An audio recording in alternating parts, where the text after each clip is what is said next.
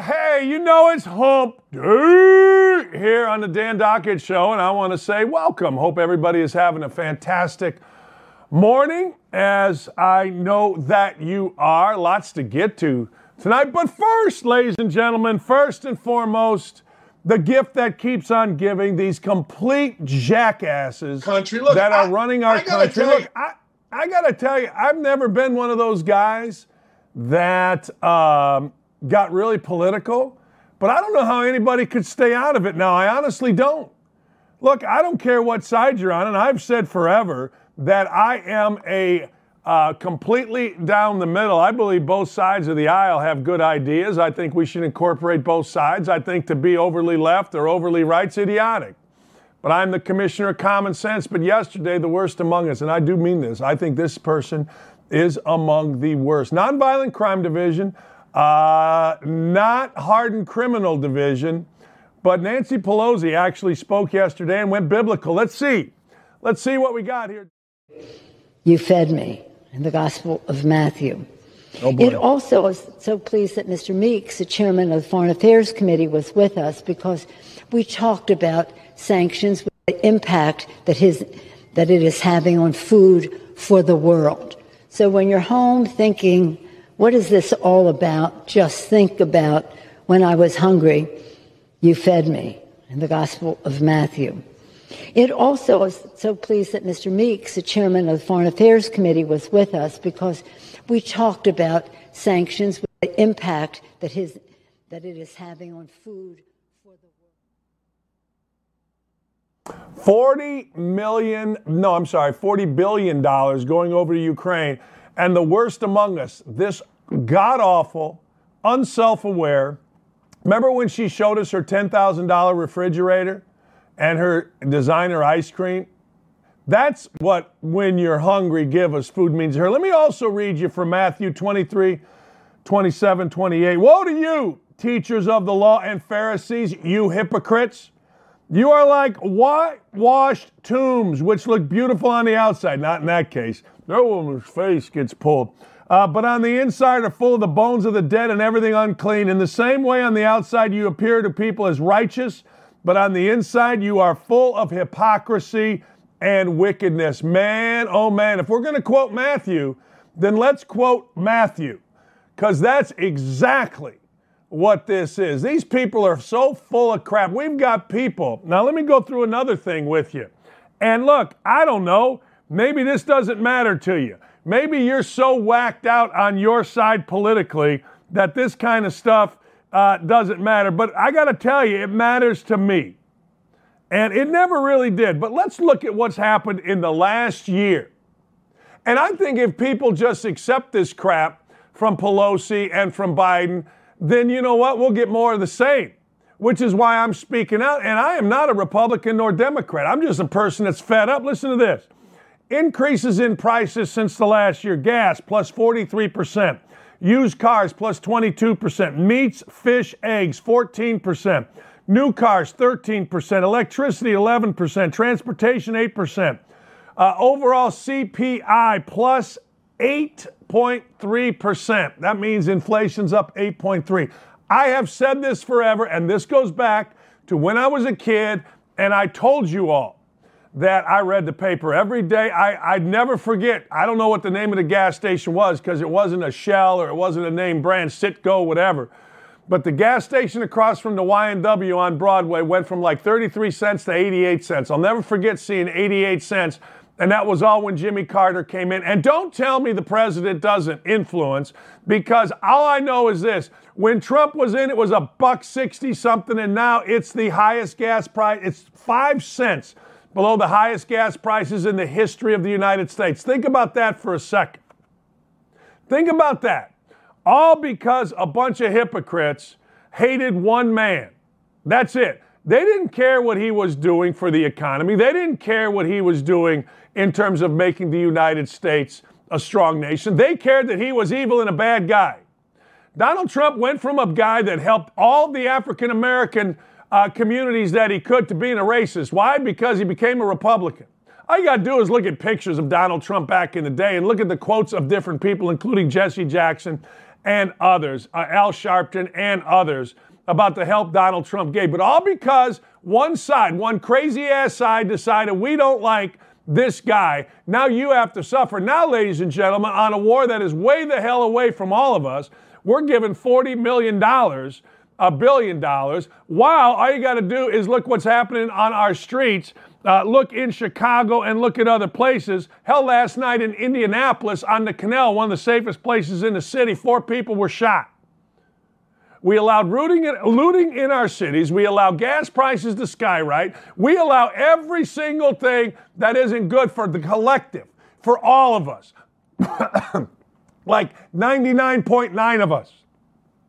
We don't teach reading, writing, arithmetic in schools. We got teachers freaking teaching, are you a boy or are you a girl? What in the hell is that? Explain all this to me, please. Anybody, instead of just insulting and saying, well, you're a dumbass. No, wait, hold it. Don't tell me that the president doesn't influence gas prices, because 2 months ago, when the overinflated gas prices went down 12 cents, the frickin' Democratic National whatever the hell committee or whatever's on Twitter spouted how, oh, by the way, look at our president, he just reduced gas prices. I asked 3 things out of a president. I don't want to hear the word inflation. Gas prices, keep them under control and the market up. How's your 401k doing? It's crap. You name me something that this administration is doing that's worth a damn. You name it. You tell me. All because you didn't like mean tweets. And the other thing, and this is maybe the most ridiculous out of all of this, everything that is knocked down as a conspiracy theory by the most trusted, the fifth estate, whatever the hell you call these jackasses in the media, turned out to be true. It turned out to be true. How are we doing on Russia? We still haven't found Hillary Clinton's freaking emails. Of course not. I mean, honest to God. That's why I just sit in my house and have a great time, and you can't be around anybody because people are insane. Honest to God, insane. The insanity of this world, and it's not even common sense. If you had a do-over again in November, I'm guessing some of you idiots would do it.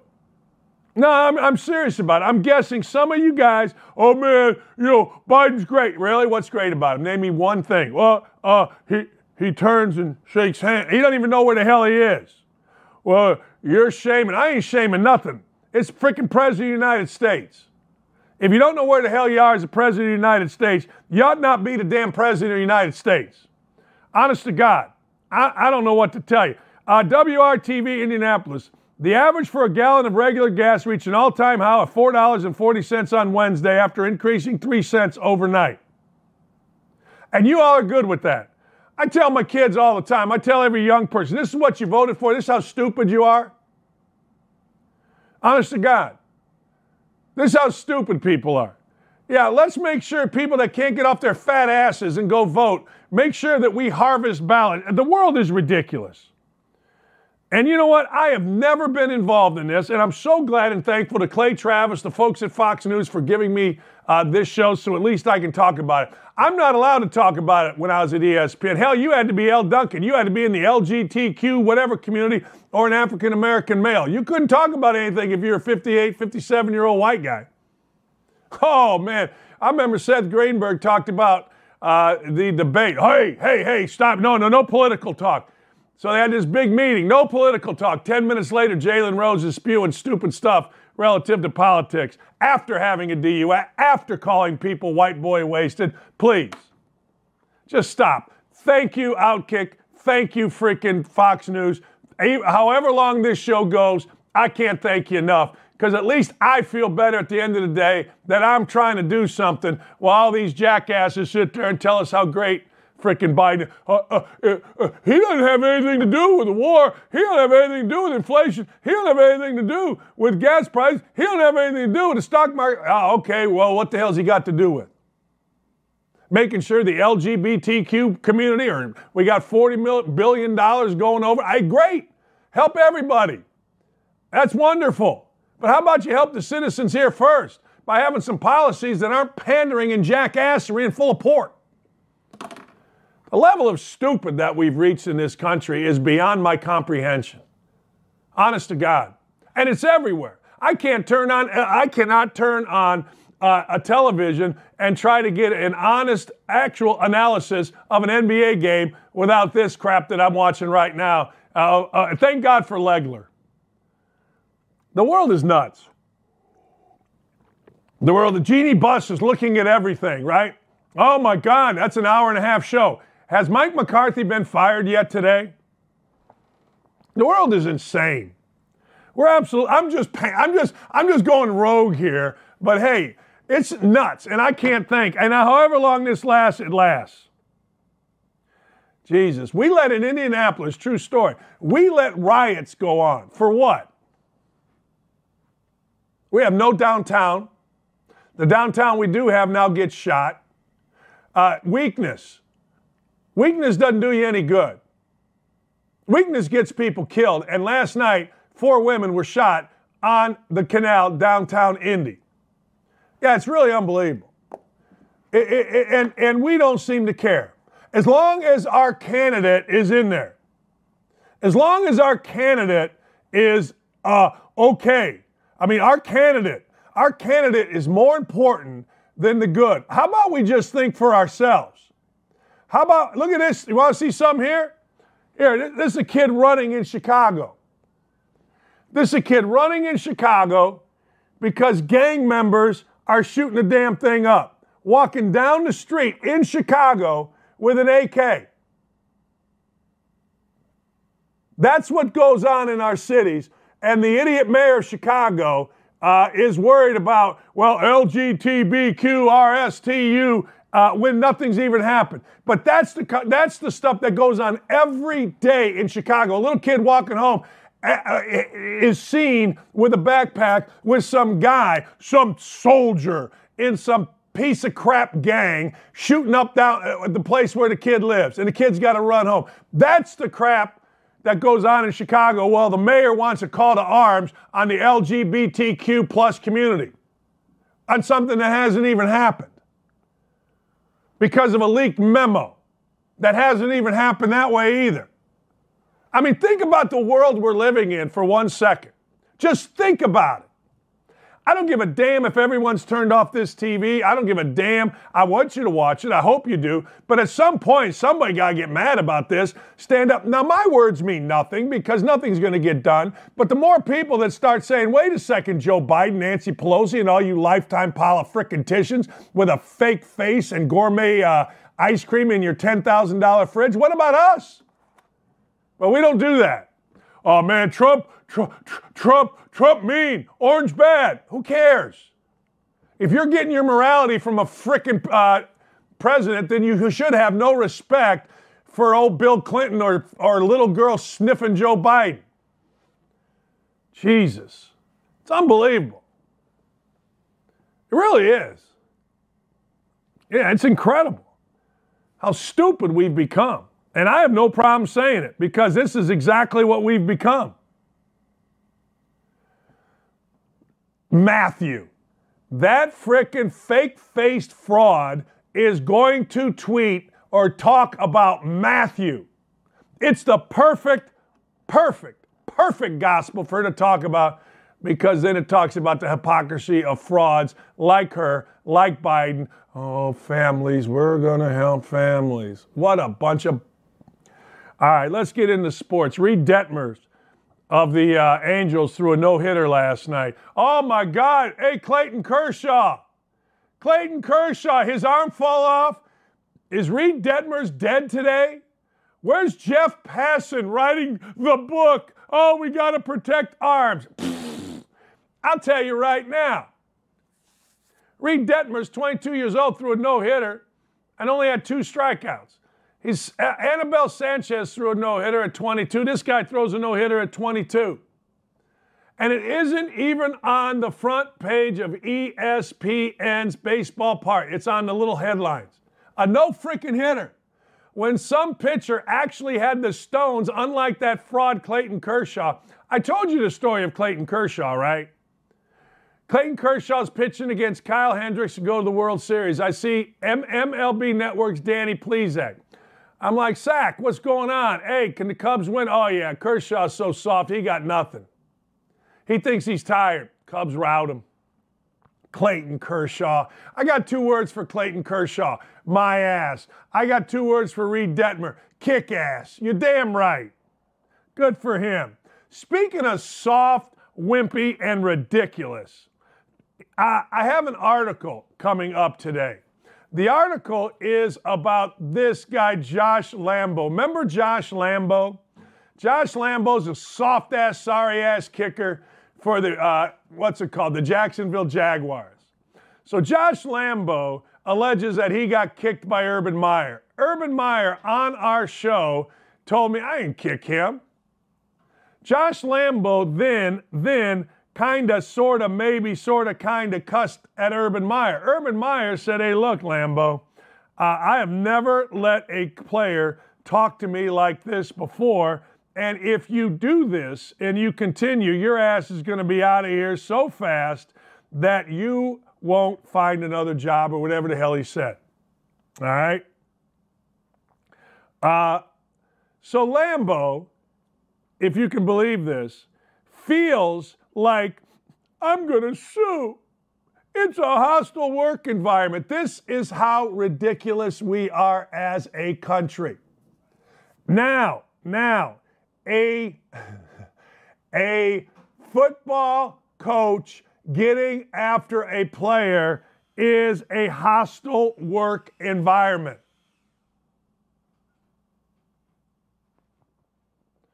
That's where we're at. That's what today brings. That's the world that we all live in. Today, ladies and gentlemen, a football coach telling a kicker who initiated the angst. This dude initiates it by his own account. He initiates it, and you know what happens? Then he decides, I'm going to be the victim here. I'm going to be the victim here. I'm trying to find this quote that I absolutely love. My favorite quote. Manipulation is when they blame you for their disrespect. So this soft-ass Lambo decides, Coach got mad at me after I yelled at him. So he does what everybody in America does. That's a little batch. I'm going to sue for $3.5 million. I actually have an article that I am now tweeting out. I wrote an article on this and the ridiculous halftime show of ESPN. But anyway, I want you to see this article. So this Lambo decides this is what I'm going to do. Now, really? I don't know. Look, maybe you find some liberal-ass judge that thinks everything's a hostile work environment if you don't say, yes, how are you? Is everything okay? My gosh. I know you missed 7 field goals, and I know you're a little batch, but hey, is everything okay? How are your feelings today? Hi, Josh. Is everything all right? God, I hope you're okay. So Lambo's going to sue. It's going to get thrown out. I suggest to all you soft-ass men out there, you listen to Jennifer on our YouTube chat, who is begging for men to be men, or my wife, the lovely Lee Ross, who is begging for men to be men. And if that offends you, tough shit. It's time men, just read Wild at Heart, John Etheridge. Just read it. It gives you permission to actually be a man, a hunter, a protector. Not this little dip, you-know-whats. Drive you nuts. Swear to God. And we celebrate, oh, your feelings. How's your feelings? Is your feelings okay? Are we okay? 3.5 is salary for 2021 plus damages for emotional duress. Manipulation is when you blame me for your disrespect. That's the story of my life right there. It's unbelievable. All right, what's next? Broncos-Rams Christmas Day. Broncos, because we know ESPN told us Sierra and Russell Wilson have a new puppy named Bronco. Yeah, that's news. Yeah. And Sierra's showing side boob again. Yeah. That's news. So guy with a new puppy is going to play the Rams on Christmas Day. Yay! Last year on Christmas Day, NFL Network had the Cardinals and the Colts, two basically nondescript teams. And guess what? I think it was the third highest rated ever in the history of the NFL Network, 12 million. 28 million watched on Fox, third biggest of the year last year. Christmas Day, smart, and more smart. I get it. The NBA's fine. They got that quadruple header, and I love it. But I got to tell you, you put football on Christmas Day like you did, it's over. Football on Thanksgiving, football on Black Friday, football on the Wednesday before Thanksgiving, football on Christmas Eve, football on Christmas Day, football on New Year's Day. I'm all in on all of it, and do not stop. Do not stop. That's right. And I wonder what that thing is in the orange by the television. See that? Those of you that are watching here, what is that thing there? It looks like a variety of things. It looks like it might be, Mama got a little friend? My mind goes places. My mind goes places that others won't go, which makes our show the most fun in the world. My mind goes places. What is that orange thing? Oh, you can't see me pointing at it. I wish I had a telestrator. What's that thing to the right by the TV? What you got going there, Mama? Hey, baby. John Morant likely out for the rest of the NBA playoffs. He's got a bone bruise, which according to the sports doc, who is here with Outkick, that means that the little touch that Jordan Poole did to John Morant, that everybody and their mother in our soft-ass world decided, oh my God, Jordan Poole was trying to hurt John Morant. And John Morant's stupid enough in his second year to say, that's the code. Really? All right, Ja, there's a loose ball. I won't go for it because some idiotic code says if I touch your knee, then I'm a bad guy. Guys are fools now. The softness of the world extends to everything. Everybody should be, what has two thumbs and everybody should be like? This guy. John Morant, oh man, he's out. He's got a bone bruise. That's too bad because he is the face of the NBA and he is terrific. But Jordan Poole didn't do a damn thing to hurt him. Didn't do a damn thing. And you can whine, bitch, and moan all you want, but Jordan Poole did nothing. And I get it, it's a story. I understand it. We all got to whine. I understand all of it. I really do. But John Morant, he was hurt way before that. Nobody touched him, and away you go. Let me ask you a question. Michael Jordan, Tom Brady, and all these stars seem to travel all over the world. Don't they have wives and kids? I don't know. Don't they have wives and kids? What do I know? Love me some Mike Bray, the Notre Dame head coach. Mike Bray, the Notre Dame head coach, told coaches, hey, how about you just shut the hell up and adjust with this NIL? I like it. I like it a lot.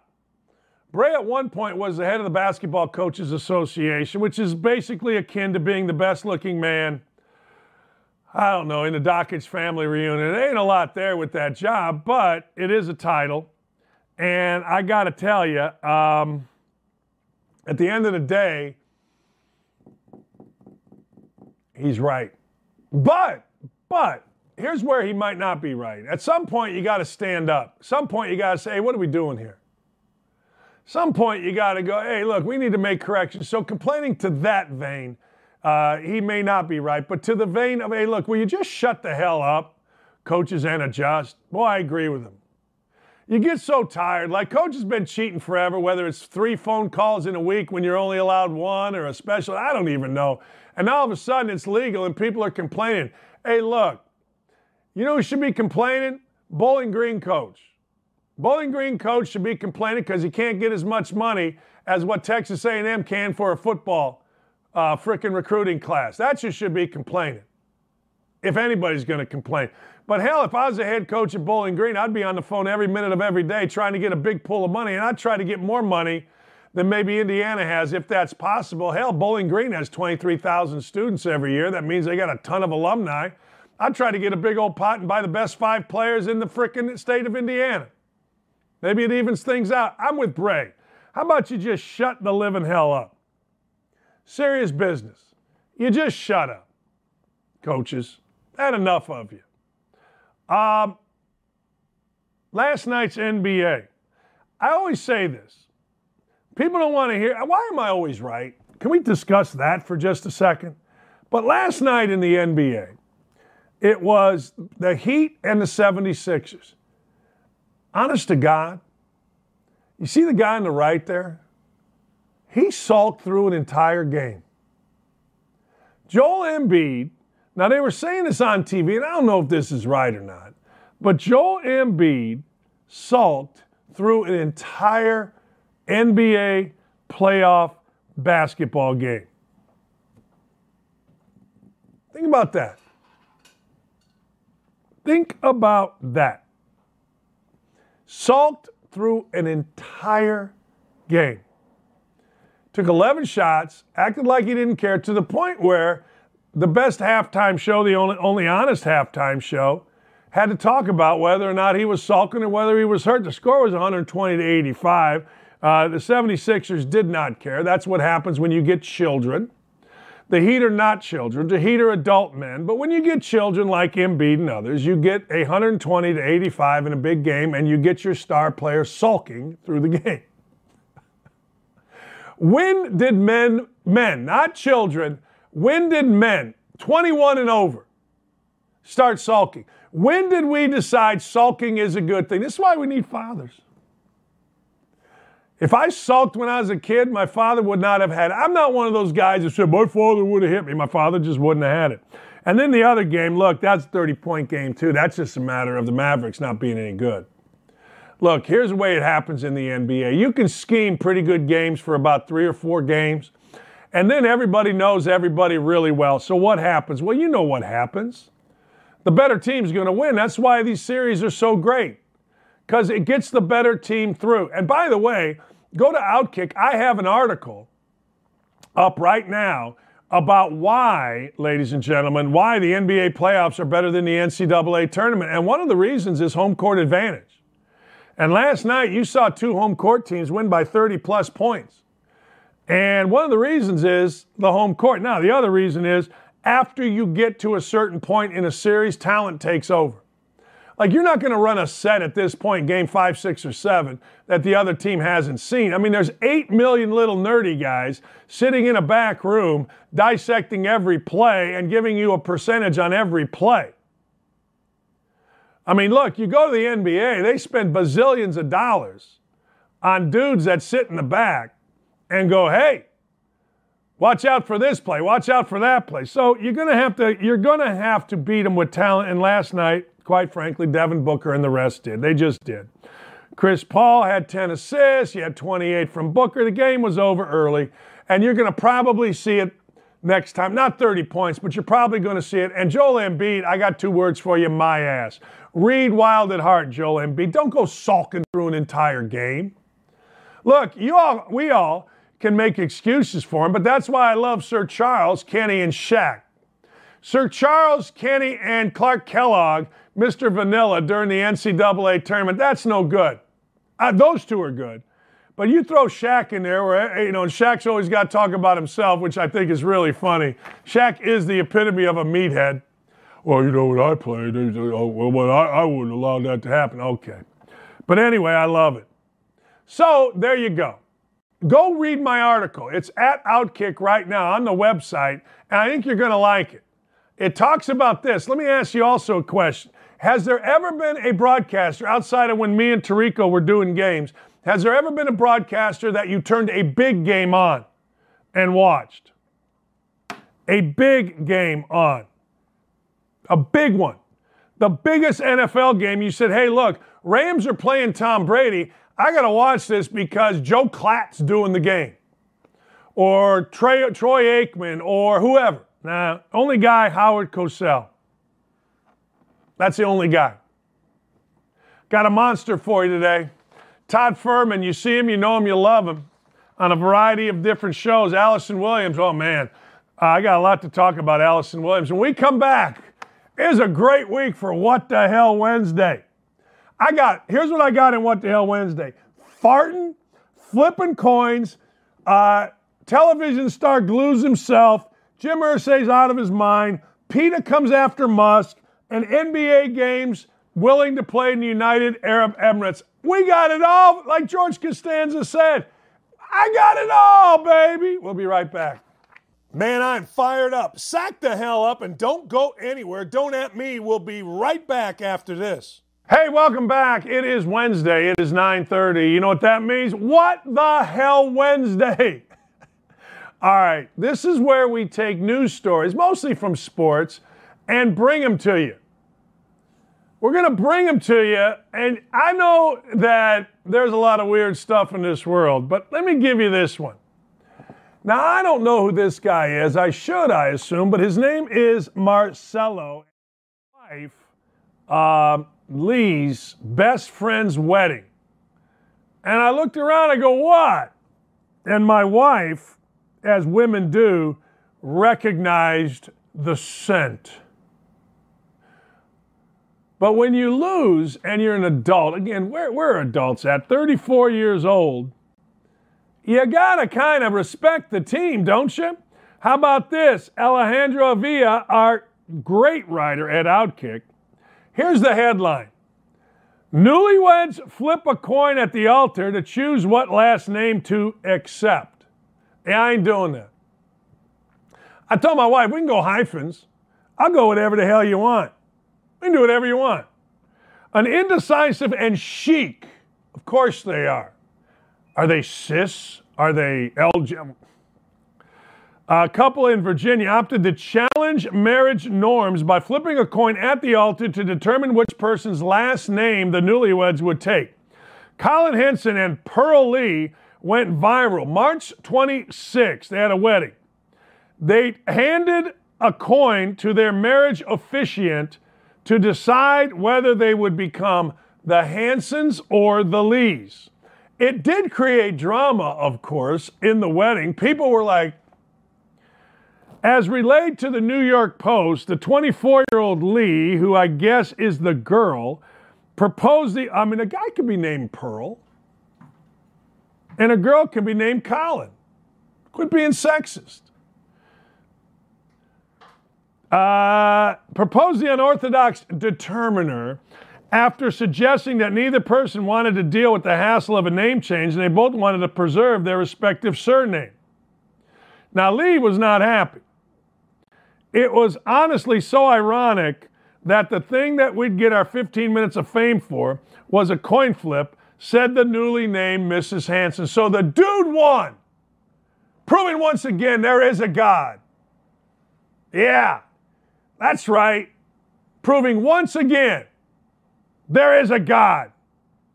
Their coin toss, the lady who filmed the scene, really resonated with me, and given the amazing number of comments posted about the video, apparently it resonated with lots of others as well. I think the reason is that it's a more equitable way of deciding on the last name when you get married instead of just assuming that the man in the relationship is the one who gets to keep his name. Yeah, I don't know.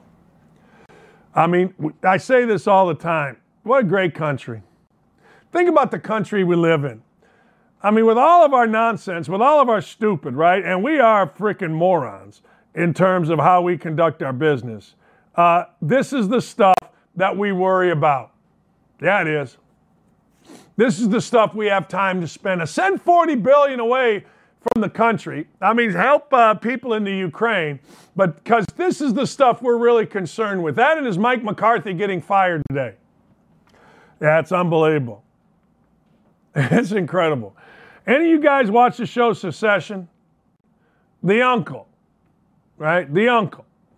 Okay, the uncle's a little bit wacky. He's kind of an earthy guy. His name is James Cromwell. He was the star of Babe movies, Succession. Well, he's a woke cat, right? And he's going to teach folks a lesson. So this woke cat, James Cromwell, you've seen him in a bunch of stuff, man. But this dude glued himself to a New York City Starbucks counter protesting milk. Actor and noted animal rights activist James Cromwell glued his hand to the counter of a Starbucks in New York City on Tuesday in protest, saying the company charges more for plant-based milk alternatives. That's what we got to worry about here in the United States. We do. So I'm going to tell you something. If you came to this gorgeous set that we have and protested me being mean to hair follicles and glued your hand to the freaking desk, I'd let your ass sit there. I'd turn off the lights, shut the door, have a great time. I don't know. PETA posted live video on social media showing Cromwell, 82 years old, the star of Babe movies and Succession, voicing his concerns while wearing a Free the Animals t-shirt. All right. Will you stop charging more for vegan milk? When will you stop raking in huge profits while customers, animals, and the environment suffer? I don't know, man. I don't know what to tell you. Supply and demand. Free market.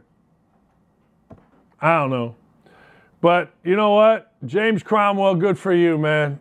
You glued your hand to a Starbucks at 80-some years old. I hope I care about something at 80-some years old other than the pile. Never mind. It would have been, I don't know. But so this dude, he decides, you know what? I'm going to glue myself to a Starbucks. Hell yes. What would you glue yourself to? If you could glue yourself to something, what would you glue yourself to? And don't say Elizabeth Hurley. Don't say Jennifer Aniston. I don't know. The crazy-ass Britney Spears is sitting around there all naked. She needs to glue some clothes on. I mean, damn. But who or what would you glue yourself to? Hey, look, hey, Davey. Davey, what do you want to do today? I don't know. Why don't you grab Dylan and Ryan and, hey, let's go glue ourselves to, I don't know. I don't know why we wouldn't. Why wouldn't you?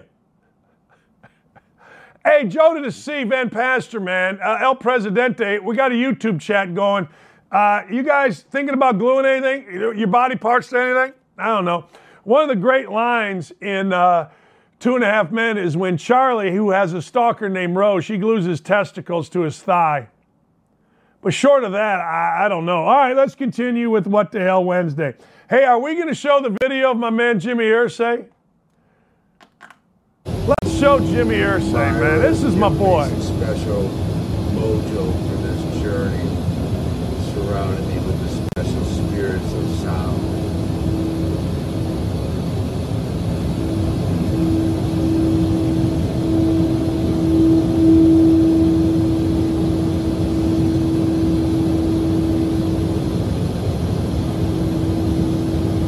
Awaken, open your eyes, don't live your life sleepwalking. Peace.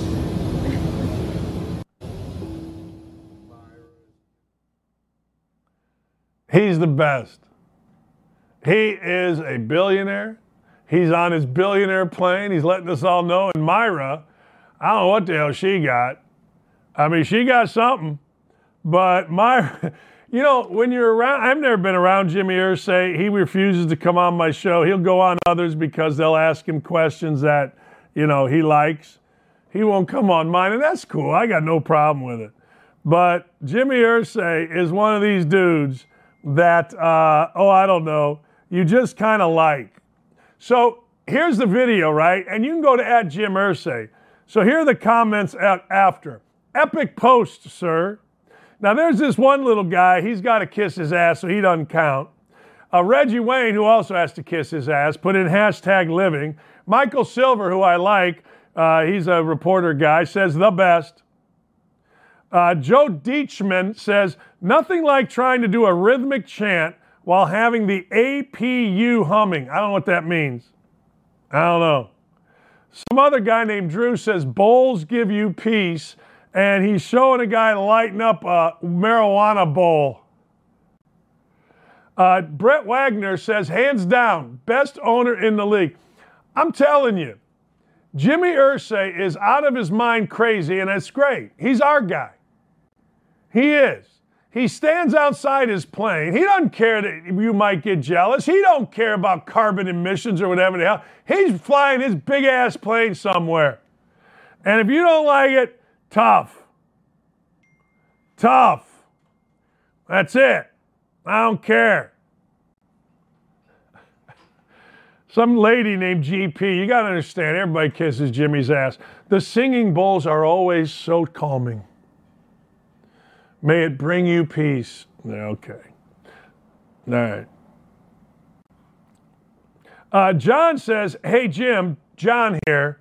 My dad is awesome, so I don't want to lose him. Will you adopt us both? Namaste. Jimmy Irsay. He's the best. Seriously. He's the best. Another guy says, hey, man, save some for the season. Jimmy Irsay is the owner that went from win, win, win, greatness, greatness, greatness to accepting mediocrity, and we don't even care. We don't care. What do we care about? Look, Jimmy, entertain us. Indianapolis, we're a bit of a remedial fan base. We like cap space. We do. We like cap space and our general manager winning awards. We do. We love it when our general manager gets an award from the agents that say, hey, he's the best general manager, or the media. That's what we like. We don't want to make the playoffs. We just like when our general manager gets the award and when our owner does namaste. I think it's awesome. All right. More with milk. Apparently milk has people insane these days. Apparently milk, we already saw an actor that glued himself to a frickin' Starbucks. Now, PETA, the People for Ethical Treatment of Animals, scolded billionaire Elon Musk for a tweet in which he declared that he enjoyed drinking some chocolate milk. What a country. Seriously, Jennifer, El Presidente, the rest. Isn't this a great country? I mean, this is our kind of country. This is the stuff we worry about. We don't have to worry about bombs. We don't have to worry about nothing. Hell, we got baby milk, we got baby formula shortages. We got a guy that doesn't know where he is in the White House. We got Nancy Pelosi quoting scriptures. We're giving $40 billion of our dollars to Ukraine when our gas prices are the highest in the history. But damn it, watch out for chocolate milk. Chocolate milk is insanely good, Elon Musk tweeted. Oh my God, how couldn't it get a response from PETA? Drinking cow's milk is like driving a gas guzzler. The dairy industry is one of the worst contributors to the climate catastrophe. What happened to caring about the environment? Now, chocolate milk we can get behind. I don't understand. What are you doing? That's what we got to worry about. It was a few years ago, PETA decided, I don't know, the basketballs that are used in basketball need to be changed, and they changed them. And not one announcer has been smart enough, other than me, to understand that they're much softer, so they stick on the back iron, and they suck, and then they drop in. Only I understood that.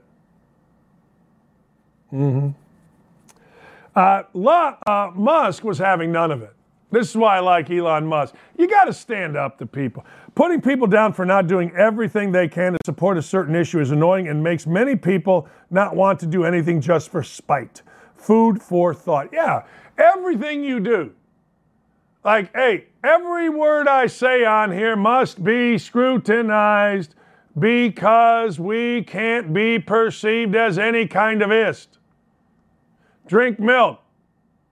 Defend yourself. Manipulation. I mean, we must conform to PETA. LGBTQRS, we must conform to. We must always conform to every group that is the loudest. And if we don't, we shall be chastised. And the narrative will be switched to something else, which is what always happens. Man, oh man, I know cows fart a lot, and I know that Brazilian soccer player farted a lot, but the truth of the matter is this gives me gas. Well, you don't understand, Doc. I don't. You guys win. You wore my ass out, so I'm just going to keep talking. This is interesting, and I love what our faithful leader, Clay Travis, is doing here. I do. Clay Travis is calling out L. Duncan. If you recall, ESPN protested the Parents' Rights Bill in Florida. It's the Parents' Rights Bill, by the way.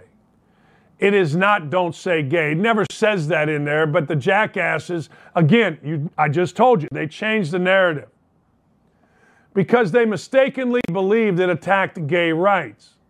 Will ESPN, the primary TV partner of the NBA, also protest on air the NBA playing in games in the United Arab Emirates where gay people can be murdered for being gay? Where's L. Duncan on this? Where's that great social civil rights warrior, L. Duncan? Where's that girl, Lee, who had no idea what the hell she was breaking in for? And then her partner, I forget her name. She was a coach at Purdue, women's coach at Purdue. Whatever the hell she was reading from a script. We think this rights bill is not very good.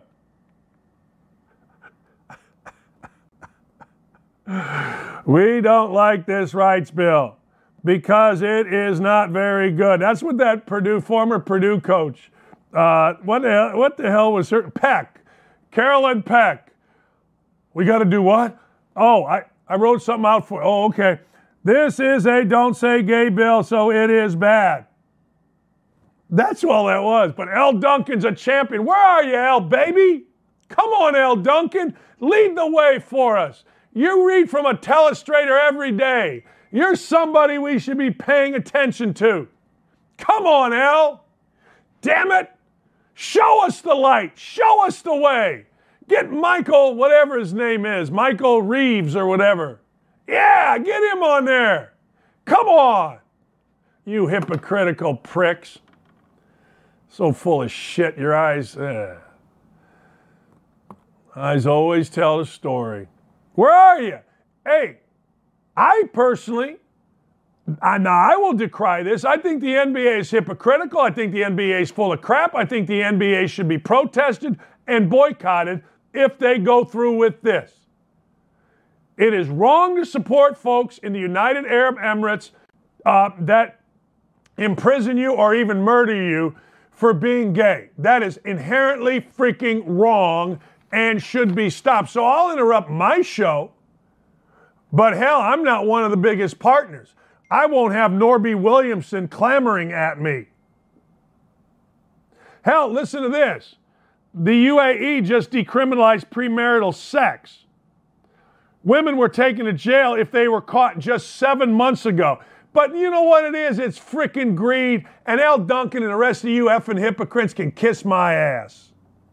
Per Reuters, while women are no longer jailed for premarital sex, new births require the parent's marriage certificate. Health insurers do not offer maternity cover to unmarried women. That's in the United Arab Emirates, where the NBA is going. It's unconscionable that this is what the NBA is doing, except we all know that the NBA is so full of crap and greed sells. What the NBA hasn't learned is that all their bullshit has been eliminated in this postseason, i.e., we don't have to listen to that idiot that is LeBron James spew his nonsensical political points. And what we get to do is watch basketball, great basketball, with uber talented players, politics out, ratings up. Now you're going to send your group. If I were a player, I'd say I'm not going. I'd say I ain't going. When's L. Duncan? I think the ESPN has some of the games this weekend. Is L. Duncan going to break in and defy? Is Stephanie Drewley? Is, what's that clown's name? Dave Roberts, who runs the NBA? Mr. Woke, is Dave Roberts going to allow the NBA to be broken into with a protest about the United Arab Emirates by that great social justice warrior, L. Duncan? Is that what's going to happen? Is that what we're going to have? Until it happens, you all can kiss my backside, you frauds. You changed the narrative on a bill that had nothing to do. You want 5-year-olds to be told about sex by some frickin' teacher. I got to tell you, that's dangerous. And if you look at Libs of TikTok, I think is the name, they expose daily these sick people that are trying to get kids to change their sex without their parents knowing. You support that. That's what you support.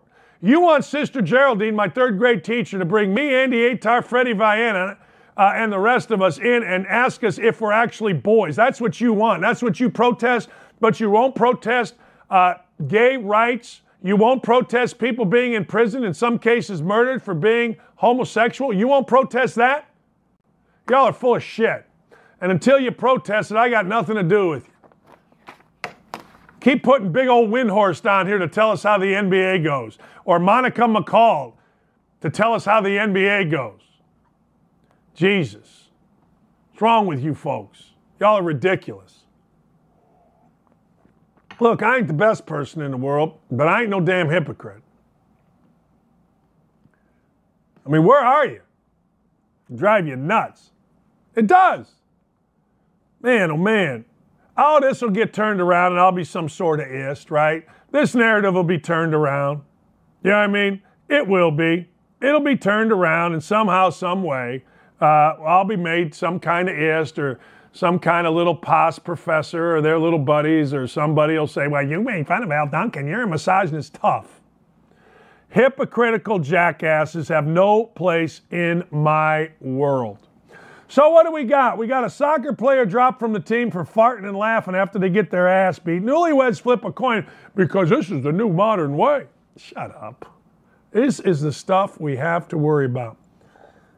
An old secession star glues himself to a Starbucks. You know what, by the way? Michigan Avenue in Chicago has got I think I talked about this yesterday. It's got a 5-story Starbucks, biggest in the world. I might glue myself in the top floor because they got a bar up there and pastries and coffee. I might glue myself there starting around 8 o'clock in the morning on a Sunday if they got TVs up there I didn't notice and not leave on a football Sunday till about, 11 at night. Why not? Who doesn't want to? We're worried about Elon Musk and milk. Let me review something for you. While we worry about Elon Musk and milk, may I just tell you, gas prices, highest they've been ever. Ever. I'm just saying, ever. Did I say ever? I think I said ever. Ever. And we're worried about, well, milk. What? Milk. I'm going to go glue myself to, I don't know what I'm going to glue myself to. I'm going to go glue myself to my own self. But anyway, we got a monster coming up. I can't wait to talk about all this with Allison Williams. She's my favorite interview of the week. ESPN owes Allison Williams an apology. Why in the hell was Mel Kiper allowed to do the draft and Allison Williams got fired? More hypocrisy. Thank God for Outkick. Don't go anywhere. Keep it right here. And then I got Todd Fuhrman. Todd Fuhrman is great. He's going to tell you how to bet hockey, basketball, whatever. A-Dub's next. We're going to get into some of this stuff. I can't wait. I'm going over to the YouTube chat. So those of you that are over on the YouTube chat, I'm anxious to see what the hell you got cracking this morning. I know it's good stuff. I haven't been there today, and I apologize, but I'm going there now. All right. We're coming back in about 2 minutes. Ladies and gentlemen, thank God for Outkick, where you can speak freely. That's it. I got to take a break. We'll be right back with more on Don't At Me across the Outkick Network. Hey, welcome back. I don't know what just happened, Allison. This ever happened to you? My earpiece came apart somehow. So I don't know what the hell I'm going to do here. I got to be able to hear you, so bear with me. It just got deep in my ear. I thought that's why I keep a whole, clump of earwax to keep things out of sticking in my ear, but I digress. Hey, Did you Dubs, break how your are thing? you? I'm good. Are you going to be What's able to that? get through this? Did you break your earpiece? Is it in your ear, like in your head? Do we need to call a doctor? Lee? I don't know. When I was a kid, I saw a Twilight Zone where the criminal would put this brain-eating bug in your ear when you slept. And so my entire lifetime, I've been nervous about putting things in my ear. Because Oh, my God. And does that include Q-tips? Is that why you have an excessive amount of earwax? yeah, I don't know. Yeah. Hey, Dubs, I got a lot to talk about. What do you think? You've been in college sports. You've talked to all kind of people. Your school, Miami, John Ruiz goes nuts, and now all of a sudden, the NIL has got to get guidelines on it. Where are we at with this in your mind? I mean, this is so how the NCAA rolls, right? It's always reactionary. It's never proactive. They opened up this can of worms and like got us all into the wild west with the NIL with no guardrails whatsoever. And I get it. Like they're just trying to avoid lawsuits to a certain extent, but I felt like the whole press release was very on par with what we've seen with the NCAA in the past. And it didn't have a lot of clarity and it didn't have a lot of teeth. So I think I'm going to take like the Mike Bray approach and just say, everybody just shut up and deal with it. Like it is what it is. We're coaches who make a lot of money and we'll figure this thing out. I usually agree with most of things Mike Bray says. So I'm with him on this. It is a bizarre time. And I think we all knew it would be, and we all kind of knew this was going to get ugly before it got right. And it was going to change things and all that. And so we're living through it and we're working through it, and you got to figure it out. Obviously, I think we talked last week, like the intent of all of this is not what it has become, which is boosters using it to incentivize recruiting and so forth, versus rewarding people who have become, celebrities in their own right and have business opportunities and endorsement opportunities outside of their sport. So it's a mess. But I mean, did we really expect anything else?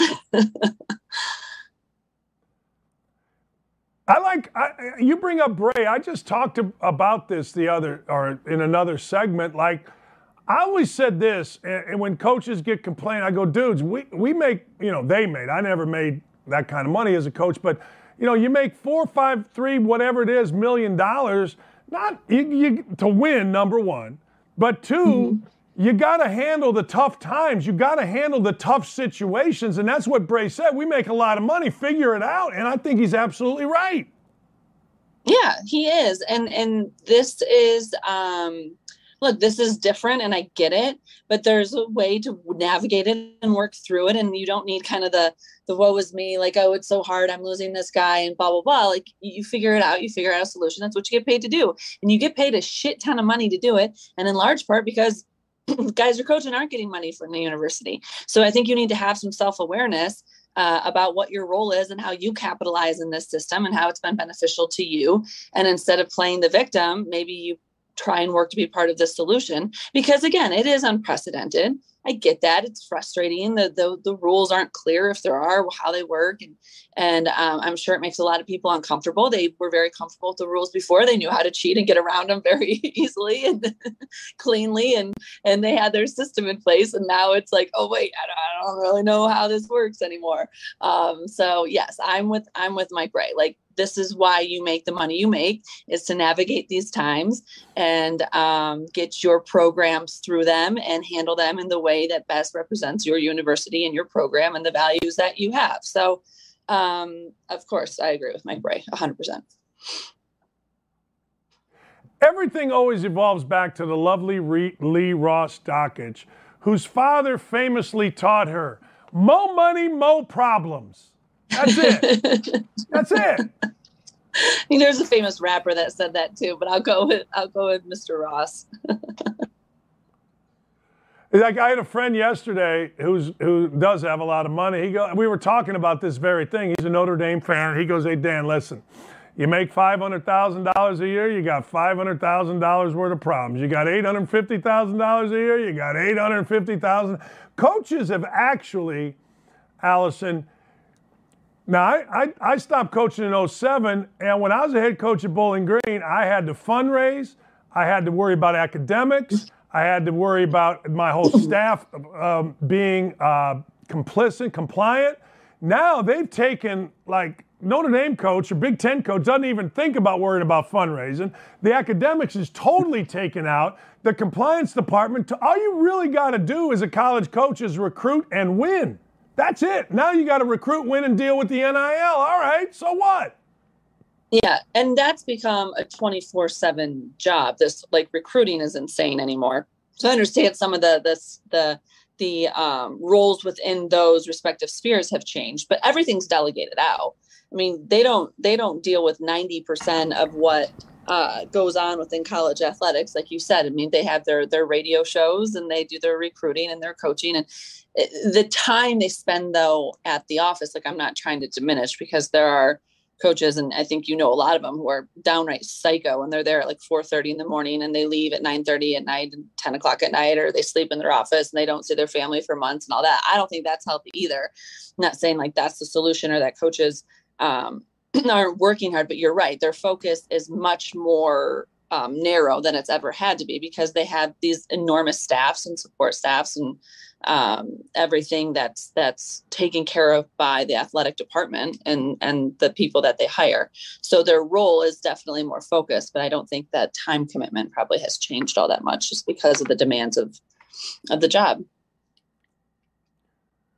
Let me change gears actually very dramatically. Your thoughts on all of the protests. We're revisiting it from a week ago when it all started. Now that we've had protests, not only in front of Supreme Court Justice's house, but I just saw where people were protesting in front of Nancy Pelosi's house. About what is your thought on all this? Wow. I didn't know that about Pelosi's house. That's interesting.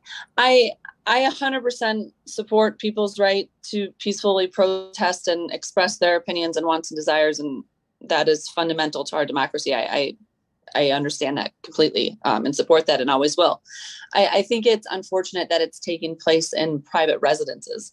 I don't think that is appropriate and can lead to, things like intimidation and stuff like that are problematic. I think it's more appropriate to take it to public spaces like, the footsteps of the Supreme Court.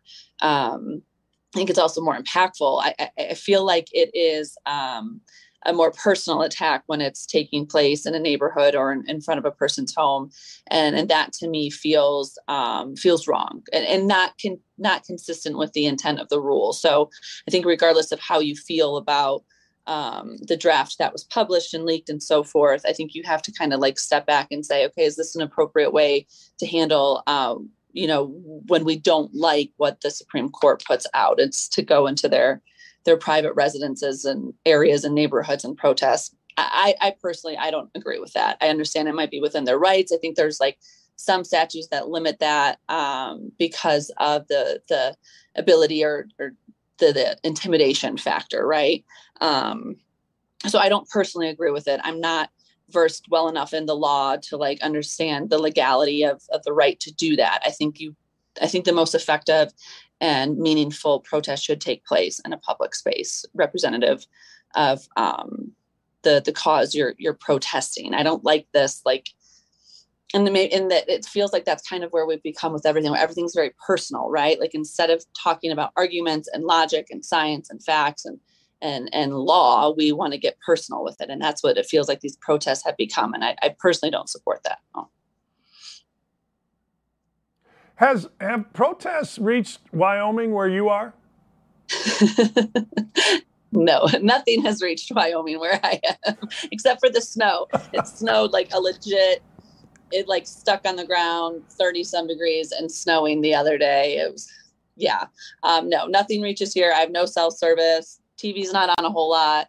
You're working around the clock. And it's funny. It's such a different way of life because you don't have time to be bothered by things that don't directly affect you. Does that make sense? So like, if it doesn't directly affect, like you can't get all worked up and whatnot because you're too busy. There's too much other shit to do. There's guys busting theirs. You would actually get a kick out of it. So we have a log lodge, 5 log cabins, and that's what the majority of the structures are here. There are these guys that have come. I think they come from like an hour away down in Idaho. And they have brought in these giant, 20-foot poles, trees. They're trees. They're giant 20-foot dead trees. And they hand strip them down to repair the log rot damage that we have on the log cabin. And they were here yesterday. I think they got here at like 8:30 in the morning, and they didn't leave until almost 9 o'clock at night. And they're busting their asses. And I watch them and I'm like, yeah, I've never had a real job in my life. like that's freaking work. It was insane. It's insane. So what they don't have time to. They don't have time to glue themselves to a Starbucks like I've seen guy with Succession do. They don't. Let me see, what else was I talking about here today? They don't have time to worry about Elon Musk drinking chocolate milk.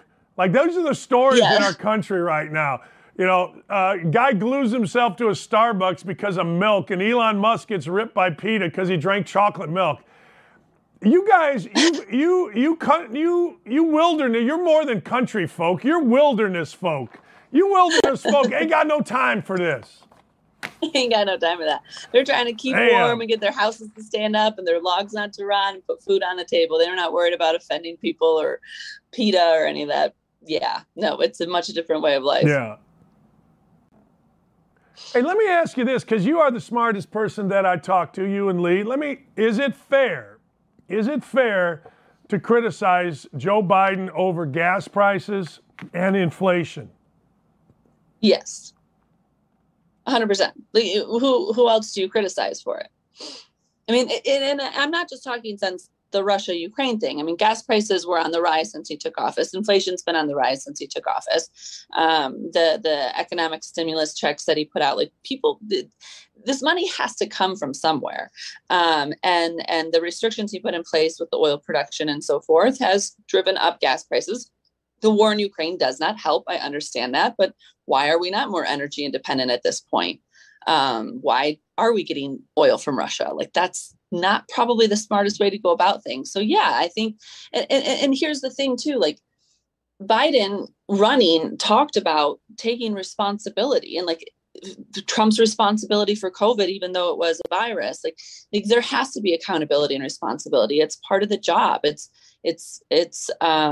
Yeah. And anybody that runs for it will say yes, we will take responsibility, and they control so much of the government. How do you not put some of this on them? And it's concerning. And it's not just inflation and gas. I mean, food is out of control right now. There's, all these food shortages predicted, and it's bizarre. These food plants are burning at an insane rate. I don't know if you've seen that at all. And the flu with the birds and all that. And now baby formula, there's a shortage.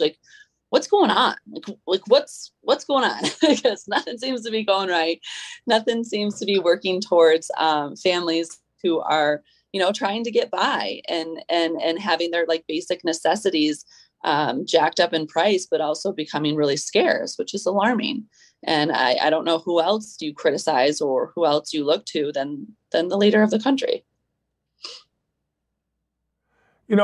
I feel like you and I are both kind of, what's the word, centrist. I've always said I can take stuff from this side. I think people that vote, and you and I have talked about this, vote on a straight party ticket are idiots. They can't think for themselves. If I'm going to vote in an election, I like to find out both sides, because I think both sides have good ideas. But I got to tell you, anybody, and again, you can tell me I'm wrong, please do, but I think that anybody that is currently supporting the performance of this administration is just simply so blinded by their support of a particular party or their hatred of Donald Trump. Because I don't know how you can look at America and say this is good.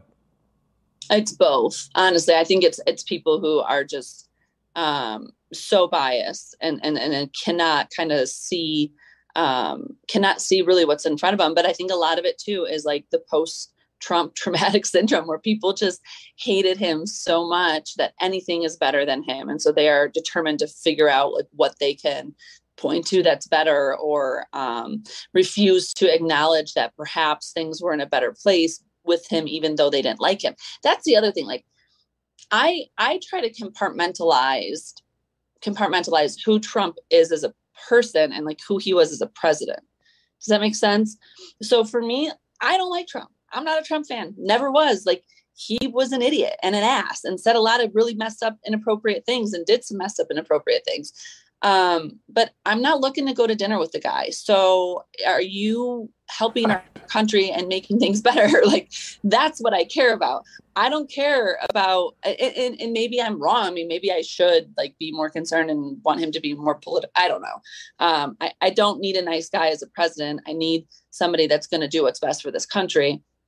And looking back, I think it's pretty easy to see, if you're open to it, that our country was in a better place 3 years ago than 3 years ago than it is now. So, I think there's an element of denial, but I think you also have to realize you can acknowledge he was an ass and still acknowledge that some of the policies he put in place were beneficial to the country. I would argue, based on what you hear after the fact, that if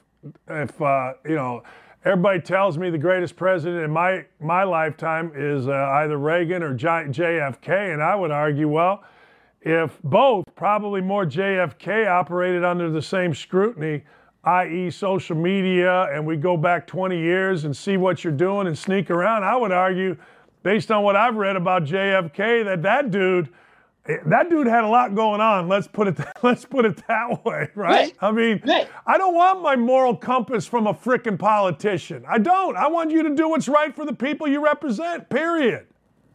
Exactly. 100%. I don't care who you're sleeping with. I don't care what you tweet. I don't care any of that stuff. Do I morally agree with it? No, but does it directly affect me? No. So if you can put our country first and do your job effectively and represent your constituents and the people that voted for you, great. And if you want to do things on the side that I don't agree with, that don't affect me, why is that such? I don't know. It doesn't bother me as much, but apparently it doesn't bother a lot of people. You and I both worked at ESPN. And I don't want this, this isn't, I don't think sour grapes on my part. I don't, and I know it's not on yours, but so ESPN jumps in, El Duncan et al. Jump in the middle of a women's tournament to complain about the narrative that they spewed about the Don't Say Gay law, which obviously isn't a Don't Say Gay law. Is it hypocritical of ESPN to support or at least not break into NBA games when the NBA is going to go to the United Arab Emirates where it is illegal and life imprisonment if you are homosexual? The hypocrisy within sports, the NBA in particular, is so alarming, and people just they turn a blind eye. I think it's a difficult position for ESPN to be in because, again, it is not a position of convenience. And that's what we've seen and is troubling with the social activism domestically. When the NBA got involved in Black Lives Matter and ESPN, kind of tag teamed on with that. And the initiatives they've pushed domestically have been socially and financially convenient, and they haven't been misaligned with any of their partners or Disney or so forth. If you take a stand now against the NBA going to United Arab Emirates, or even, their dealings with China, which Enes Kanter Freedom has been so outspoken about. I mean, there are serious human rights violations and atrocities that are taking place in these countries that are business partners and financially beneficial for your broadcast partners. So it's I get it. It's a weird spot, but it is hypocritical. And if you want to tout moral superiority and social justice and human rights, and then you want to do these deals with these countries, you're kind of speaking out of both sides of your mouth. So I'm not saying I don't understand. I understand why these leagues and then their broadcast partners fall in line. But I do think there is some hypocrisy there because they are stances of convenience. And that's what bothers me. Nobody will take a stand for any of this stuff when it affects them financially. Very few people will. Companies will not. And I understand they have businesses to run. And this isn't just an NBA, ESPN, issue. This is all of our domestic companies and the ties that we have to these countries that are not aligned with us morally. So it's complicated and it runs deep, but I do think it's at least having that discussion of okay, so you're going to take a stand on these issues, but not these. Well, why? Well, how is this different? Why are these people's rights any less important than the people of this country? So I think that's the can that you kind of open up. That's it gets complicated when you get into those types of political issues. And that's why ESPN always kind of took that stand of none of that. Right. I mean, in the past, it was no politics, no getting involved in any of this stuff. It was just a blanket approach, whether they agreed with it on a higher level or not. And then they've changed that. And now they've gotten involved and taken a voice in these issues. And now it puts them in a predicament like this, where they do seem, I think, at least a bit hypocritical. Why would the NBA go there in the first place? social pressure, right? Money. I mean, it's hard to say exactly what the thought process was and the discussions were in those boardrooms without sitting down with Adam Silver. But this is, again, I mean, that's, even if they felt like, okay, this is the right thing to do and we have to stand up and get involved in this capacity, they had to realize like there are other issues with direct partners that are even bigger and more atrocious, and that it's going to open themselves up to those. And it has. I think they've done a good job of kind of keeping a cap on it, but that has to do with the control they have over what's covered and the information disseminated. What's going on with your show? What's an update? Give us an update. I got a few more interviews hopefully lined up for the end of this month, and then it's going to kind of be all in post because I gotta shut it down pretty quick here. So we've got a few more that we're going to knock out before I have to go on maternity leave, and then then hopefully they'll get them moving. You know how it is though, like post production takes freaking forever. Those guys, like I have so much respect for editors.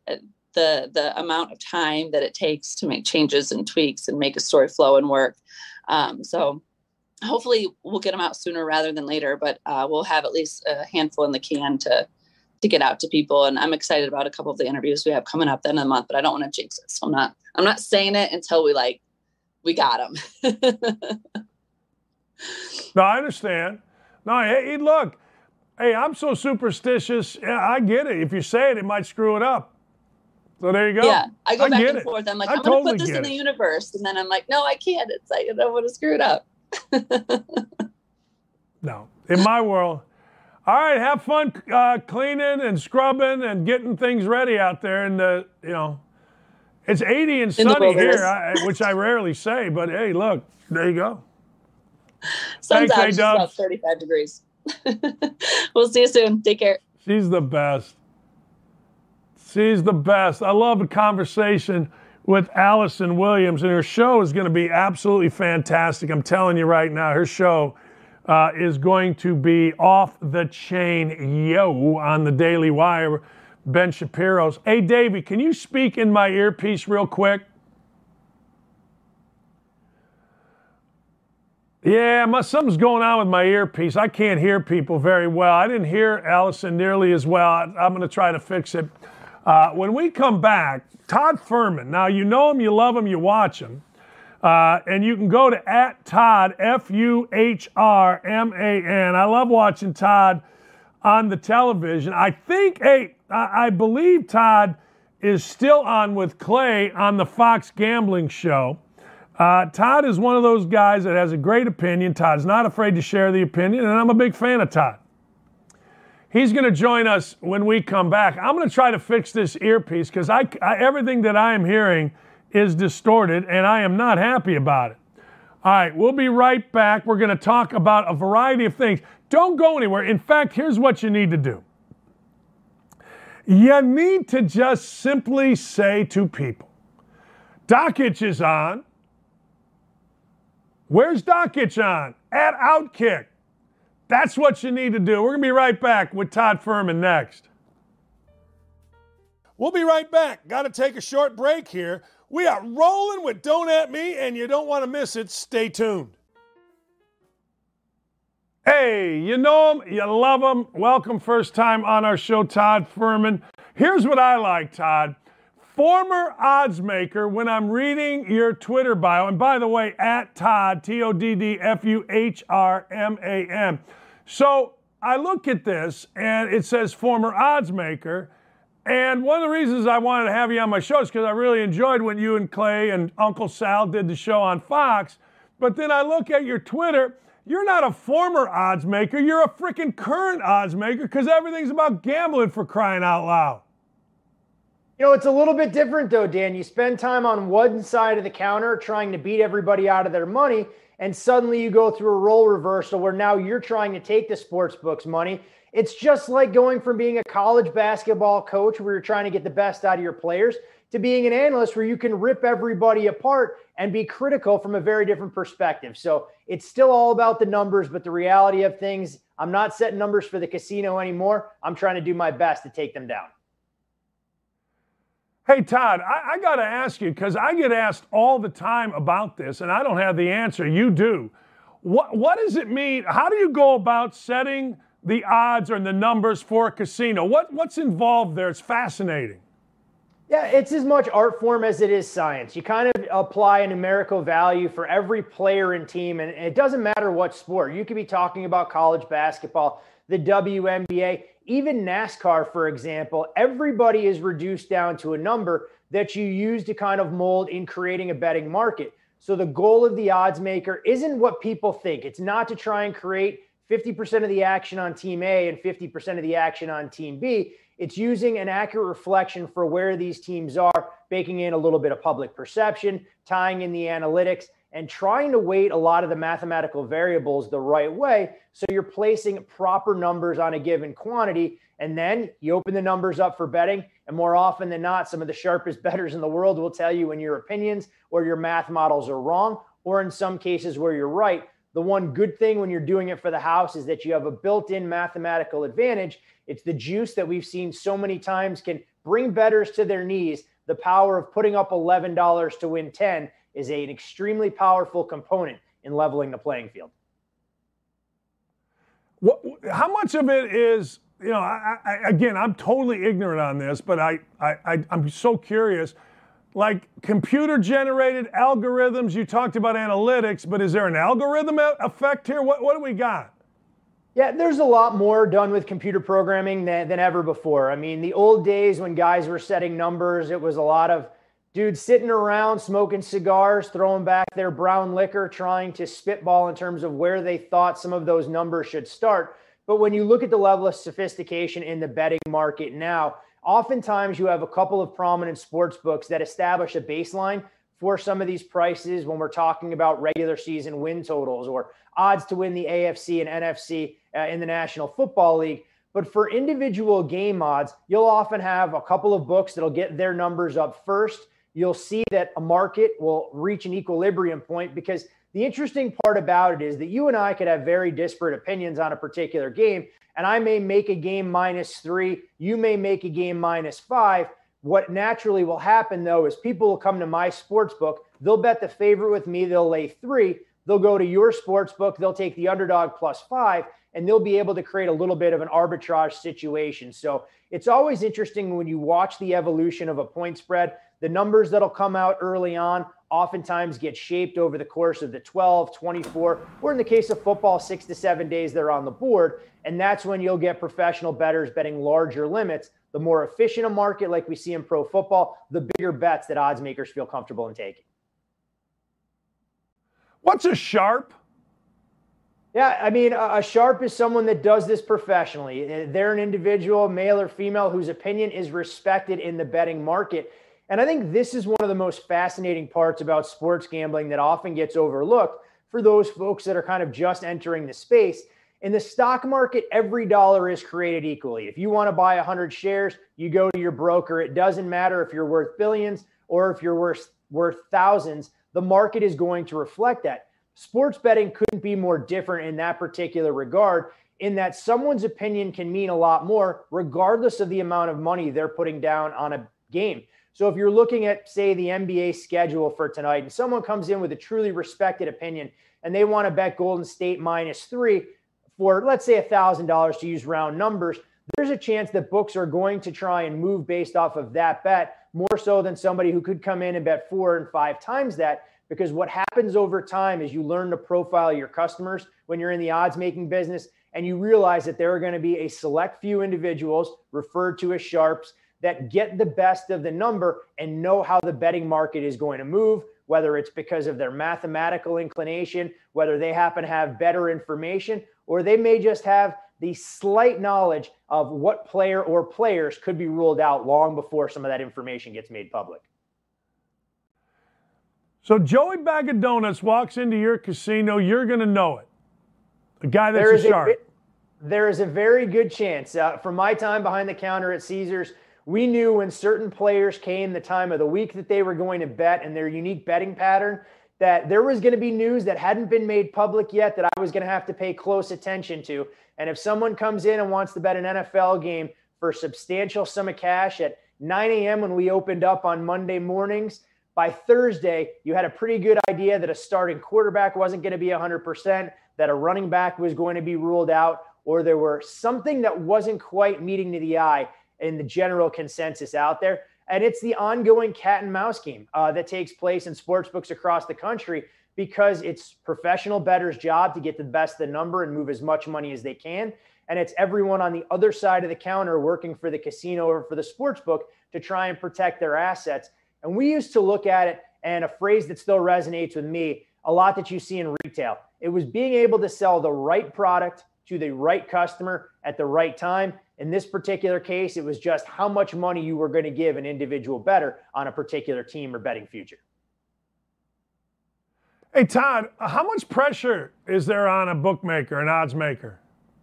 It all depends on who your boss is and how they're managing you, because there are some bosses that love to come in first thing Monday morning, yell and scream and go, how the hell did you not see this coming? When in reality, any good boss is going to understand that you're working the market throughout the course of the week. You're always going to be subject to late game variance, whether it's a made free throw, whether it's a field goal that bangs off of the uprights, and that's the determining factor. And so for me, I worked for a boss who's no longer in the space, who used to come in and blame us on losing days, but take all the credit when we would have a good NFL Sunday. So there was a lot more pressure there. But I think over time, a lot of the good odds makers and the teams that they employ, they trust their staff to do some of their homework. And you just want to kind of build your trust. And when you establish a track record and a precedent for being able to shape numbers the right way, take the biggest bets from the right players, oftentimes there is a level of stress involved because you always want to be right. It's the competitive nature of the industry as a whole. But at the same time, you can't control what's going to unfold over the course of a 60-minute game. And you have to hope that during a full season, you're going to be right more often than not. But for any individual game on the calendar, there's a very good chance that you could swing and miss. And it's just the nature of the beast. Hey, how did you get into it? I was a degenerate from when I was about 9 or 10 years old, and it kind of carried forward. So actually, I got into betting sports with my old man. You know, growing up in the Chicago suburbs at a young age, we would be driving to hockey practice at the crack of dawn, 4:50, 5 o'clock in the morning, and he would pick up the Sun-Times or the Chicago Tribune on Saturdays and Sundays. He'd flip it to me, and we'd go back and forth in the course of a 30-minute drive. I'd pick the first game, he'd pick the second game, and it was kind of our little tradition that we would do. So we had a little bit of rooting interest for the games that were going to take place on Saturday and Sunday. Over time, though, because he wanted to teach me what he thought were valuable lessons, he decided, you know what? I'm going to allow you to pick every game, and I'm just going to take the other side regardless of who you pick. And as things would go on a little bit each year, or each week, I should say, he started to understand that I was doing more homework. I was spending time on the internet trying to figure out how I could get a little bit of a handicapping edge. And at that age, when you're 12 or 13 years old, you're not thinking much of it. Fast forward to when I got into high school and happened to find a campus bookie, started betting a little bit more. Those dollar bets with my old man turned into betting $10 on college basketball and hockey. So one day, Dan, I come home and I have a pocket full of cash, but like a moron, I don't clear it out of my jeans. So I throw it in the hamper. My mom does the laundry. And the first thing that my mom tells my dad is she thinks I'm dealing drugs, because what other way does a 14-year-old come home, with 150, 200 bucks in cash in their pocket? But wrapped around the wad of cash was a little piece of notebook paper. It had all my bets written down.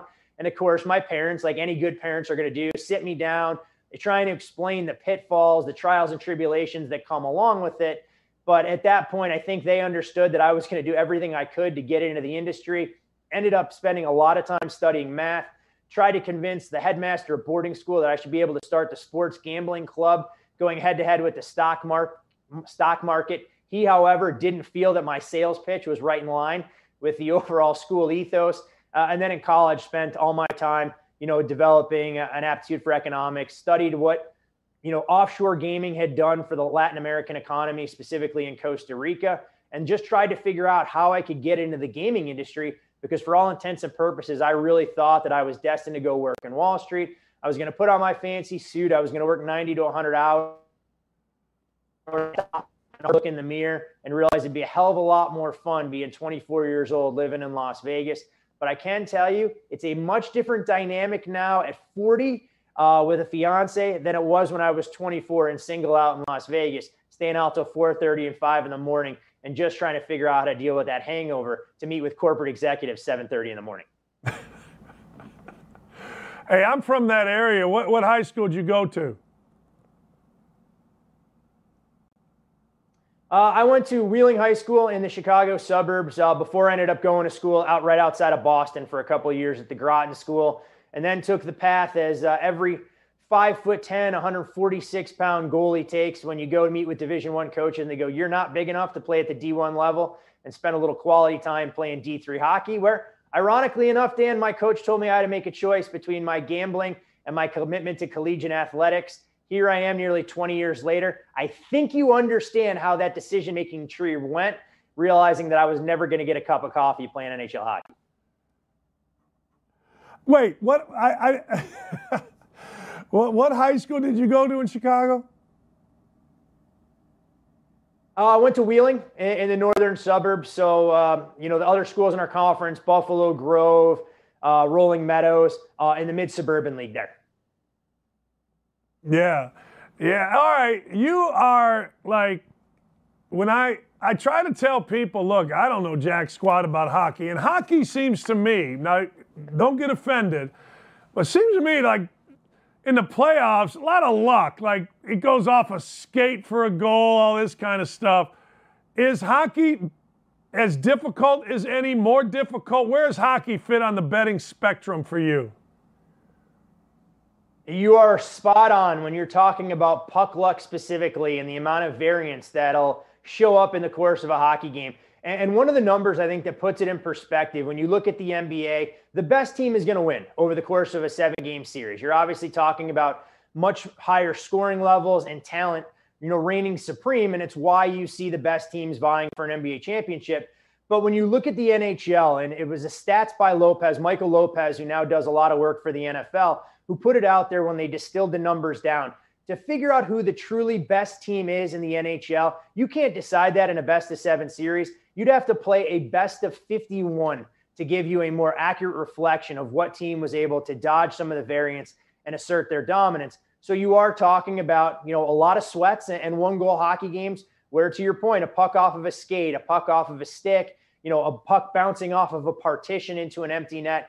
You hope that those things work in your favor, but there's no doubt betting hockey can take years off your life, even more so than some of the other sports, just because of how subjective some of the situations are. If a goalie gets hot, you have to tip your hat and realize I got to live to fight another day. And it's why it's so important to kind of stay away from laying massive favorites this time of year, because more things can go right than can go wrong over the course of the NHL playoffs.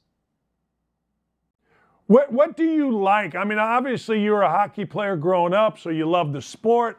And I look at your Twitter and you got the Bet the Board podcast. By the way, great podcast, bettheboardpodcast.com, or follow it at bettheboardpod, and you'll learn a lot and you'll be informed and you'll probably win money. But when you look at this year's playoffs, Panthers the best. I know they lost early. I'm a big Panthers fan simply because I like the way they do business. Blackhawks were my first love growing up there, but they're not in. Where are we with the Panthers? Yeah, you look at Florida, a team that won the President's Trophy for the best record of point accumulation during the regular season. When you watch them on a nightly basis, this is a team that has a ton of firepower. They run 3 to 4 lines deep. They can score with anybody in the league, and that was kind of how they conducted themselves under Andrew Brunette's leadership during the regular season. The problem we've seen, at least through the first 4 games of the playoffs, and anything can change, and we started to get an inkling of what Florida was going to be able to do in Game 4 when they battle back against the Caps. But it's a much different dynamic. It's a grittier game. You have to be physical and go out there and being able to work for all of those greasy goals in front of the net. And you didn't see Florida buy into playoff hockey, at least through the first 3 games. And you thought that they were on the brink if they don't get the game-tying goal in Game 4 against the Caps after they pull Sergei Bobrovsky before winning the game in overtime. You'd have been talking like we see so often in the NHL, one of the best teams during the regular season, not even moving on to the next round. So I think Florida, the light bulb went on. But I do wonder, quite honestly, if this time of year, the Florida Panthers team that had a grizzled veteran in Joel Quenneville behind the bench when the season started, resigned under unfortunate circumstances given everything that unfolded. with the aforementioned Blackhawks, if Andrew Brunette will be able to make the right adjustments against the team in the Washington Capitals who have that Stanley Cup pedigree. Although they're getting a little bit older and long in the teeth, it's a team that's not going to give you an inch. And we'll see if Florida is able to learn something from that Game 4 win that can catapult them into the next round. Because I think any hockey fan or casual observer would love to see the Panthers take on the winner of the Lightning Toronto Maple Leaf series, because it would arguably be one of the best series you'll see this entire postseason. Hey, when you look at the NBA playoffs, how do you look at it? What do you see? I think what's been interesting, we've seen home court really start to rear its ugly head over the last couple of games. And early on, that hadn't quite been the case. I mean, the Phoenix series, the perfect illustration. The home team has held serve in all 5 games. Similar narrative playing out between Miami and Philadelphia. And I think the big question, or what's often undersold, is head coaching this time of year. And you saw Spo make some of the adjustments required in Game 5 to give Miami that 3-2 series lead last night. I think Philadelphia will hold serve, and then it'll boil down to Doc Rivers trying to get the monkey off his back to actually win a pivotal Game 7 where he should have the best player on the floor. But the series that I think has been the most competitive and most entertaining from start to finish has been that Celtics-Bucks series. And when you look at Boston, I mean, this was a team right around 500 in the middle of January that you could have had at 50-1 to win the NBA championship while they were struggling for an identity. They suddenly commit on the defensive end. You get Jaylen Brown to assert himself alongside Jason Tatum. And suddenly Al Horford this postseason has found a fountain of youth. I didn't think he was capable of these kind of offensive outlier performances. And here's Boston in firm control of their own destiny in the Eastern Conference. But I really believe what every basketball fan should want to see is the Phoenix Suns against the Golden State Warriors in the Western Conference Finals, assuming that we get Phoenix at its absolute best. And if the adjustments that Monty made in the third quarter last night against the Dallas Mavericks are any indication, I think they go down to Dallas, they close that out in 6. And the unfortunate reality for an upstart Grizzlies team is without Ja Morant in the fold, this series may be over in 5. But at the same time, I'd still lean towards the Grizz taking 4 tonight. I actually like the defensive effort we saw without Ja in the fold, everybody else raising their level of play. I just think Golden State is too good in those late game situations for them to end up sending the series back to San Francisco and playing an extra basketball game. Hey, when you look at games, Todd, and, Sagarin, who's a friend of mine, he's insane, Jeff Sagarin, he gives 3 points to the home team most times. How do you go with the home team in NBA playoffs and NHL hockey playoffs? What's the advantage? Well, it's funny that you mentioned Jeff. I mean, those were some of the first numbers I actually used to look at during study hall and high school, trying to break down some of the numbers, realizing you didn't have access to a lot of the mathematical models out there. There was no Ken Pomeroy or anything else. So he was kind of a visionary in that regard that taught me a lot about the space that I've tried to build on since then. When you're talking about the NBA playoffs, at least in the first round, home court advantage was only worth a shade more than a point. So you saw a lot of the home teams being undervalued, and it's why the road teams were starting to, find a little bit of value in the betting market and cover at a slightly higher rate. Now, the deeper we get into the playoffs and travel starts to take a little bit of a toll, granted, it's not 30 years ago where all of these players are flying coach, you've seen that home court has played a bigger role, and the valuation as we get deeper into these series, I think gets to be more paramount. I'm not as bullish on home court necessarily being worth 3 points throughout the course of the NBA playoffs. But what's interesting about all of it, it's a truly fluid model, because that's the school of thought that I was brought up on as well in the National Football League, that it didn't matter where games were played. If you played in Lambeau in December or you played in Jacksonville in October, that home field baseline was going to be worth 3 points. What we found out digging into the numbers over the years is that's not necessarily true, and you have to have a sliding scale because it'll give you 1 point of opportunity or 1.5 here or there. And you've seen it in the NHL playoffs, maybe more than any other sport, where sometimes home ice advantage can actually work against you.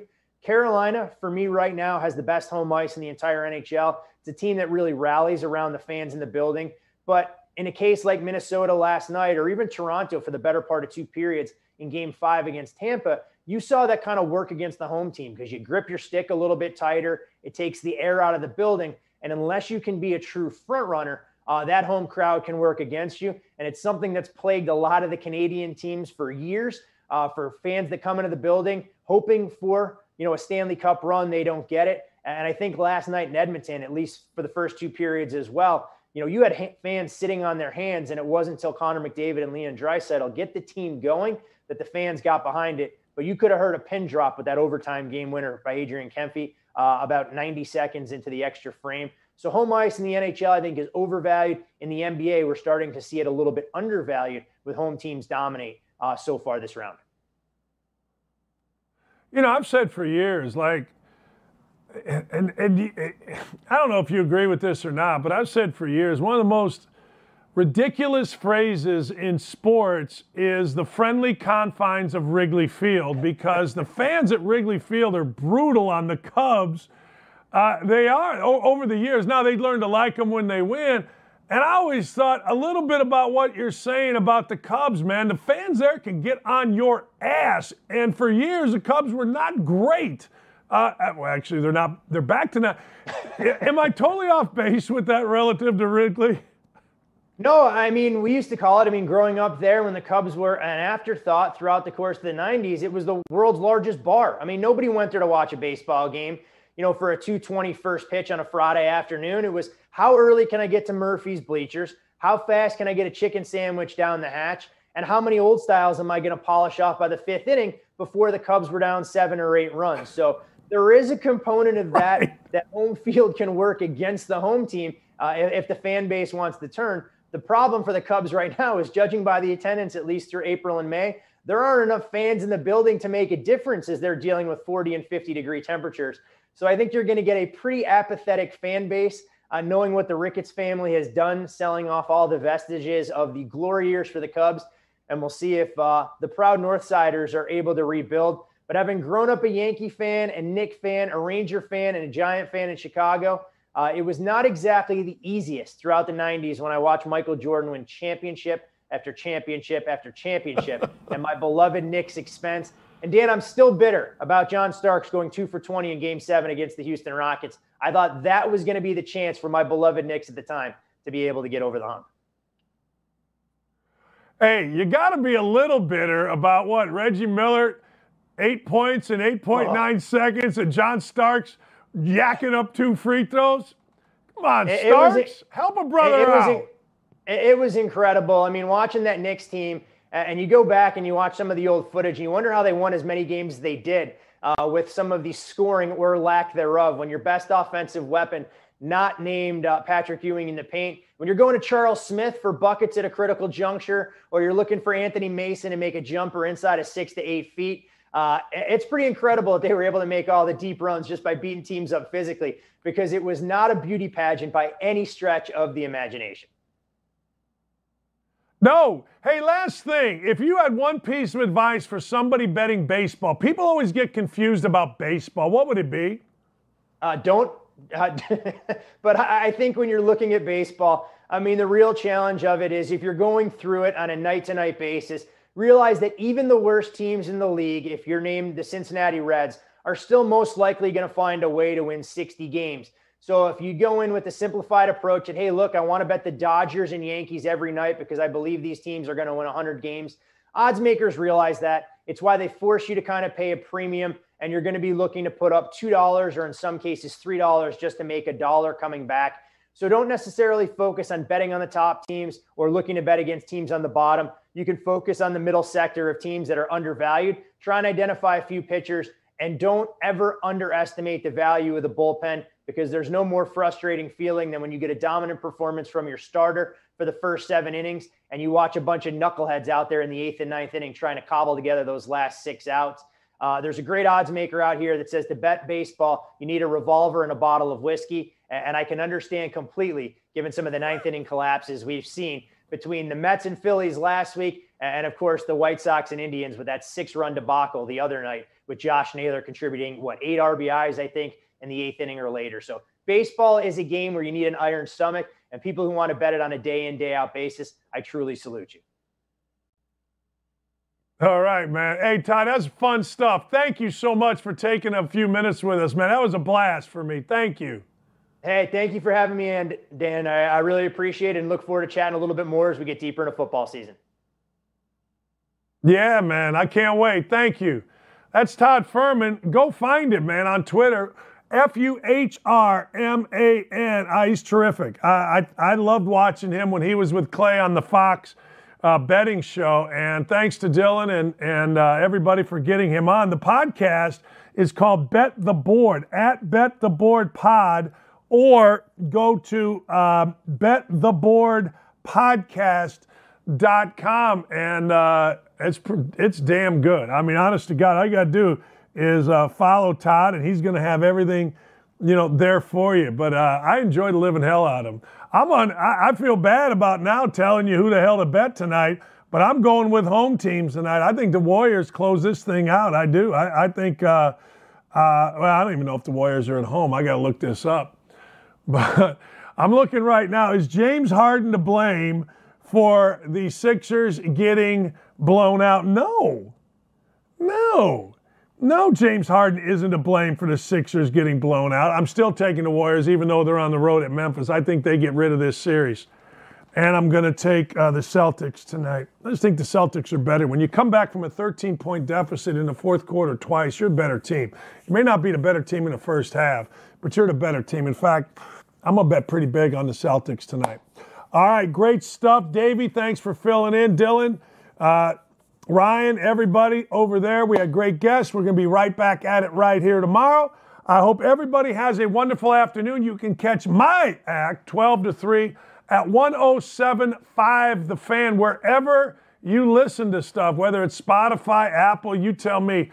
But we'll be back at it again tomorrow. Can't wait. This is a lot of fun. Hope you had some fun today, too. Dockage out.